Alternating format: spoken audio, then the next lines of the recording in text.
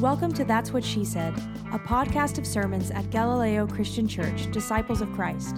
Galileo exists to seek and shelter spiritual refugees, who for us are people for whom the church has become boring, irrelevant, exclusive, or even painful, especially people who have been pushed out because of their gender or sexuality. If you yourself are a spiritual refugee, we're especially glad you're listening. It is our seventh Sunday reading from the Gospel of John, reading words of Jesus as he uses metaphors to confidently describe his own identity. I am the gate, I am the way, I am the bread, etc. And we've been talking about how those statements of Jesus inform our identity as followers of Jesus and thus as a church. And we've been correlating those identity statements of Jesus with practices of our co-conspiracy together, a co-conspiracy for which the night has finally come. Just letting you know that in tonight's reading, there are lots of masculine pronouns for God because that's how Jesus referred to God. And so for tonight, we're just going to let Jesus have his say about that. This is from John chapter 15, verses 1 through 11. I am the true vine, and my Father is the vine grower. He removes every branch in me that bears no fruit. Every branch that bears fruit, he prunes to make it bear more fruit. You have already been pruned by the word that I have spoken to you. Abide in me as I abide in you, just as the branch cannot bear fruit by itself unless it abides in the vine. Neither can you unless you abide in me. I am the vine, you are the branches. Those who abide in me and I in them bear much fruit, because apart from me you can do nothing. Whoever does not abide in me is thrown away like a branch and withers. Such branches are gathered, thrown into the fire, burned. If you abide in me, and my words abide in you, ask for whatever you wish, and it'll be done for you. My Father is glorified by this, that you bear much fruit and become my disciples. As the Father has loved me, so I have loved you. Abide in my love. If you keep my commandments, you will abide in my love, just as I have kept my Father's commandments and abide in his love. I have said these things to you so that my joy may be in you, and so that your joy may be complete. This is the word of God for the people of God. Thanks be to God. These last 14 and a half, going on 15 months, but who's counting, have been the hardest, weirdest season of my vocational life. I think I've told you, and I've been doing this for a long damn time, so that's really saying something. You already know, I think, that I'm pathologically extroverted, so when all of you went home and stayed home, I just wasn't quite sure what to do with myself and my heavy heart. Over 60 plus Sundays, Steph and I learned to sing and preach to the camera with just about zero feedback except what we could get from the truly hardworking volunteers in the tech booth way back yonder. I saw a tweet early on in the pandemic from a clergy colleague that opined, "We are all televangelists now." If the preacher tells a sermonic joke and there's no congregation in the room to laugh, is she funny? Crisis of confidence, for sure. It has been a test, not just for me, but for all of us who count ourselves a part of Galileo Church. Our life together has, in this season, been evaluated by a whole new set of criteria, like whether in the absence of 100% of our infrastructure, all of our dinners together, our full calendar of karaoke and protest and study and prayer, our collective voices raising the rafters of the big red barn, our sharing of bread and wine hand to hand in memory of Jesus on Sunday nights and lots of other nights, without all that scheduled stuff for our communal sustenance, do the relationships endure? Does the love outlast the virus? I'm asking. And of course, the answer is going to turn out to be yes. To have been yes all along. Yes, the infrastructure we had before was not the thing. It was simply the framework. It was the trellis, if you will, for the thing, for love to grow on, for real relationship, no bullshit ever, to grow on.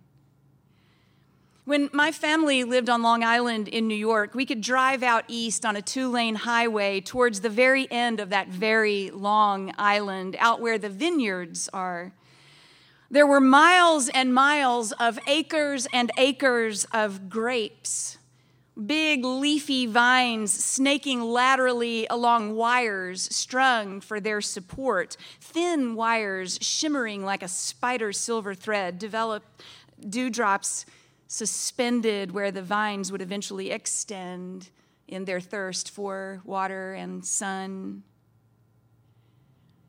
And if Jesus is the vine and we are the branches, the tender tendrils of that growing vine stretching and reaching down miles and miles of wires, well, then the wires and the posts that hold them up, well, those are the church, or rather, those are the church's infrastructure.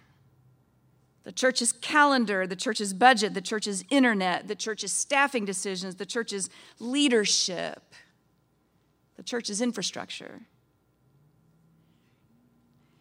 Let us note, none of that stuff, the calendar, the budget, the staffing decisions, none of that stuff is the vine, nor the branches. It's just the trellis, the inert, inanimate structure that holds the vine and all of its branches up out of the mud so it can grow. And while that structure is important, we know that one way churches can go terribly wrong is to spend more time and energy tending to the trellis than they do to either the vine or its branches. I've seen it. Haven't you? And let's be clear, the vine that Jesus is talking about in John 15 is not a vine that just grows for growth's sake. The vine he's talking about is not kudzu, thanks be to God. Do you know kudzu? It's a big leafy vine native to East and Southeast Asia that made its way against all reason to North America and especially grows well in the deep southern states. In Alabama, where Lance and I bought our very first house about 1 million years ago, they actually call it foot-a-nighter because that's how fast it grows. We spent many of our weekends in that little house pulling kudzu out of the siding, out of the beams, out of the rafters, miles of that stuff, that useless vine threatening to eat our house the way it eats trees and telephone poles all along country roads in the deep American South. Kudzu is a menace because it takes and takes and takes. It gives nothing back. Not a single useful gift comes from it. Jesus doesn't know from kudzu. The only vine Jesus knows is a grapevine. And that vine is very, very, very useful. Its purpose is to make fruit. And the fruit of that vine is grapes. And those grapes ain't for jelly, and there's no such thing as sweet purple Welch's, not in Jesus' neck of the woods. Those grapes are for just one thing, and that one thing is wine. And Jesus says, as branches growing from himself, the vine, we are supposed to be making lots of it. Now, there's an imperative of the gospel that I can get behind, wine making, lots of it, as a metaphor for the church's usefulness. Because that's what this is about, right? About our being useful in this world God still loves. Not just growing for the sake of growing like kudzu till everything else is choked out under our weight. Not just tending trellises so we've got the straightest, pun intended, posts and vines, nice and neat. But the whole setup, the vine, its branches, the structure on which it flourishes, well, it's meant to make something happen. It's meant to make grapes. Grapes for the gladdening of hearts, wine for the soothing of troubled souls, glasses clinking for the lubrication of friendship and generous hospitality. This is Jesus prefiguring Maslow's hierarchy of needs. We are meant to mature into real usefulness, he says, to have a sense of purpose about our existence as his followers. Maslow calls it self-actualization. Jesus calls it bearing fruit. Neither of them called it being a good Christian. I mean, I know I've told you this before, but it bears repeating. Jesus was not interested in making people good Christians. He was interested in helping people become good humans. Grow some grapes, he said. Make some wine. Find a way to fulfill your calling as a human branch on the vine that is me. Of course, you're going to have to expect some pruning along the way, Jesus says. I mean, that's how vine growing works, right? If a branch isn't bearing fruit, it gets cut off and thrown away. But also, he educates us, figuring rightly that most of us have very little idea of how this grape growing thing works. There's plenty of pruning involved for the branches that are bearing fruit so that they bear more. Pruning, in this scenario, is not punishment. It's nothing to fear. It's caretaking. It's helping us open our hands to let go of anything in our life that's keeping us from flourishing on that vine.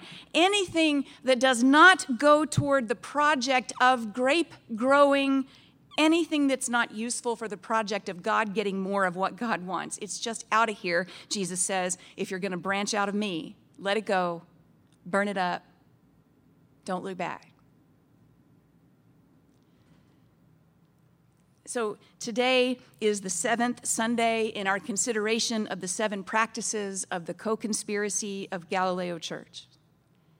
These are 7 habits of life that we have identified among people who say yes to prioritizing the mission of our church from year to year. Not because we do them perfectly. That's not how they made the list. They made the list because we aspire to do them well. And we find that by wanting these things, we become more and more the humans that God wants us to be. It's a process, we're saying. And each year when we say yes to the co-conspiracy, we're simply saying, yes, we're in it. We're in process, letting ourselves be transformed from one degree of glory to the next by the power of the Spirit of the living Christ within us, alongside people who are leaning in the same direction so that no one is trying to be or do any of this stuff alone. And today, on the 7th Sunday of this series, we've arrived at the 7th of those practices, cultivation of spiritual gifts for the life of our church and our community. To be perfectly pedantic for a minute, let me point out a couple things about that statement. One, it says cultivation, which goes really well with this whole vine and branches metaphor, because cultivating has to do with tending something, usually something that you planted in the dirt and fertilized with shit so it'll grow. I'm not going to pretend to know more about that than I know, because all the cultivating that's happening out at the Hayes Poppy Homestead is really not by my hand. But I am well aware that it involves dirt and shit. And I'm well aware that you've probably got some of both of those in your own life. Dirt and shit. Take heart, friend, because that is how the good stuff grows. 2, when we say spiritual gifts, Honestly, we are talking about any gift of yours that is inspired and empowered by the Spirit of the living Christ. It might be the gift of diligent attention to detail, or the gift of entertaining toddlers, or the gift of using tools to repair old stuff or build new stuff out of old stuff, or the gift of financial generosity, or the gift of giving rides to the airport, or the gift of hope-filled positivity, or the gift of difficult truth-telling, or the gift of quiet listening, or the gift of noisily insisting on justice. It could be so many things. The windy Holy Spirit blows where she will, and it's a fool's errand to try and constrain her to any certain set of things that we already know for sure she can do through us. The point is, you might already know what your spiritual gifts are, or you might need some help to figure them out now, and that's all part of the practice of Galileo's co-conspiracy. That's the cultivation part. Finally, the cultivation of spiritual gifts is, quote, for the life of our church and our community. That is to say, these gifts are like grapes on a vine. They are useful in this world God still loves.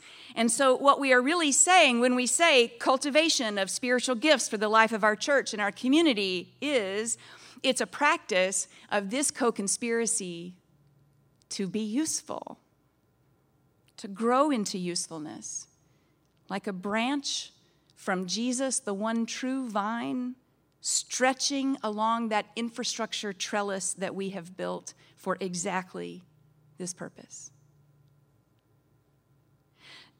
So can I tell y'all the weirdest thing that happened at Galileo Church during the pandemic? We had some extra time, see, because we weren't planning any parties or fixing any meals for each other. We weren't driving any kids to camp. We weren't setting out those signs and changing the toilet paper as often as we normally do. The extra time we had, we weren't really sure what to do with. And so the church leaders decided to spend some time imagining what it's going to look like when Galileo Church is no more. Not because we thought we couldn't survive a pandemic, thanks be to God. We already knew that we could. But because we know deep down that there will come a time when our life together will not be as useful as it once was. A someday season when we become a branch that's just not bearing much fruit. It won't be because we're bad or unfaithful. We just think that it's part of the normal life cycle of all living things to age out. Dying is not punitive. It's just the way things go. So we wrote and rewrote and eventually adopted a dissolution policy for our congregation. It's really one of just a very small handful of documents we have that govern certain aspects of our life together. We need a dissolution policy now because for the first time in our 8 years as a church, we've actually got some assets that our future selves might fight over if we don't take steps now to keep our future selves from doing that. So we wrote a document. It's like a letter from us now to us someday. It outlines how we will be as honest and transparent and fair and kind at the end of our congregational life as we have been in these beginning years. We wrote a document that says how we will show love for each other, even when we have gotten to the end of our fruit-bearing, heart-gladdening, glass-clinking usefulness. I don't know, maybe you'll think I'm weird, and maybe it is yet another symptom of how the pandemic screwed with my emotional baseline. But I carried away a lot of joy from that process, from thinking together about the eventual someday when the most faithful thing our church can do is stop. Joy, I think, because today is not that day. Every day is not that day until it is, but not today. Today, church, we are a strong, if somewhat traumatized, vine. We repaired that broken infrastructure on the fly, the blessed Holy Spirit and Steph making a way where there was no way. And we held steady, remaining useful, still growing, still making grapes, still doing justice for LGBTQ people, still doing kindness around mental illness and mental health and celebrating neurodiversity, still doing so much beauty for our God who is beautiful, still doing real relationship the best we could, no bullshit ever, still doing whatever it takes to share this good news with the world God still loves. We did a lot of life together these last 14 and a half, going on 15 months, I'm saying. With God's help, we did. The invitation to the co-conspiracy for the coming year is thus for more than holding steady. You are invited tonight to what I am sure will be a year of flourishing on the vine that is Jesus. You are invited to a year for pulling every nutrient out of the dirt and shit you bring with you. It is a year to seek the sun, to stretch and grow for miles and miles and acres and acres. It is a year for bearing fruit, church, and making wine and finding ourselves useful by the presence and power of the Spirit of the living Christ within us. With God's help, we will. We will. With God's help. Amen. Thanks for listening to That's What She Said. This podcast is preached almost always by our lead evangelist, Reverend Dr. Katie Hayes. Galileo Church has 5 missional priorities. We do justice for LGBTQ+ people and those who love them. We do kindness to those in mental and emotional distress and celebrate neurodiversity. We do beauty for our God who is beautiful. We do real relationship, no bullshit, ever. And we do whatever it takes to share this good news with the world God still loves. To support the production of this podcast and the ongoing missional priorities of this church, go to galileochurch.org and click on Conspire with Us. You'll have options to use your Venmo or PayPal, or use your credit card or bank account. Any amount helps, and if you're kind enough to share your contact information with us, we'll continually send you thanks. Peace.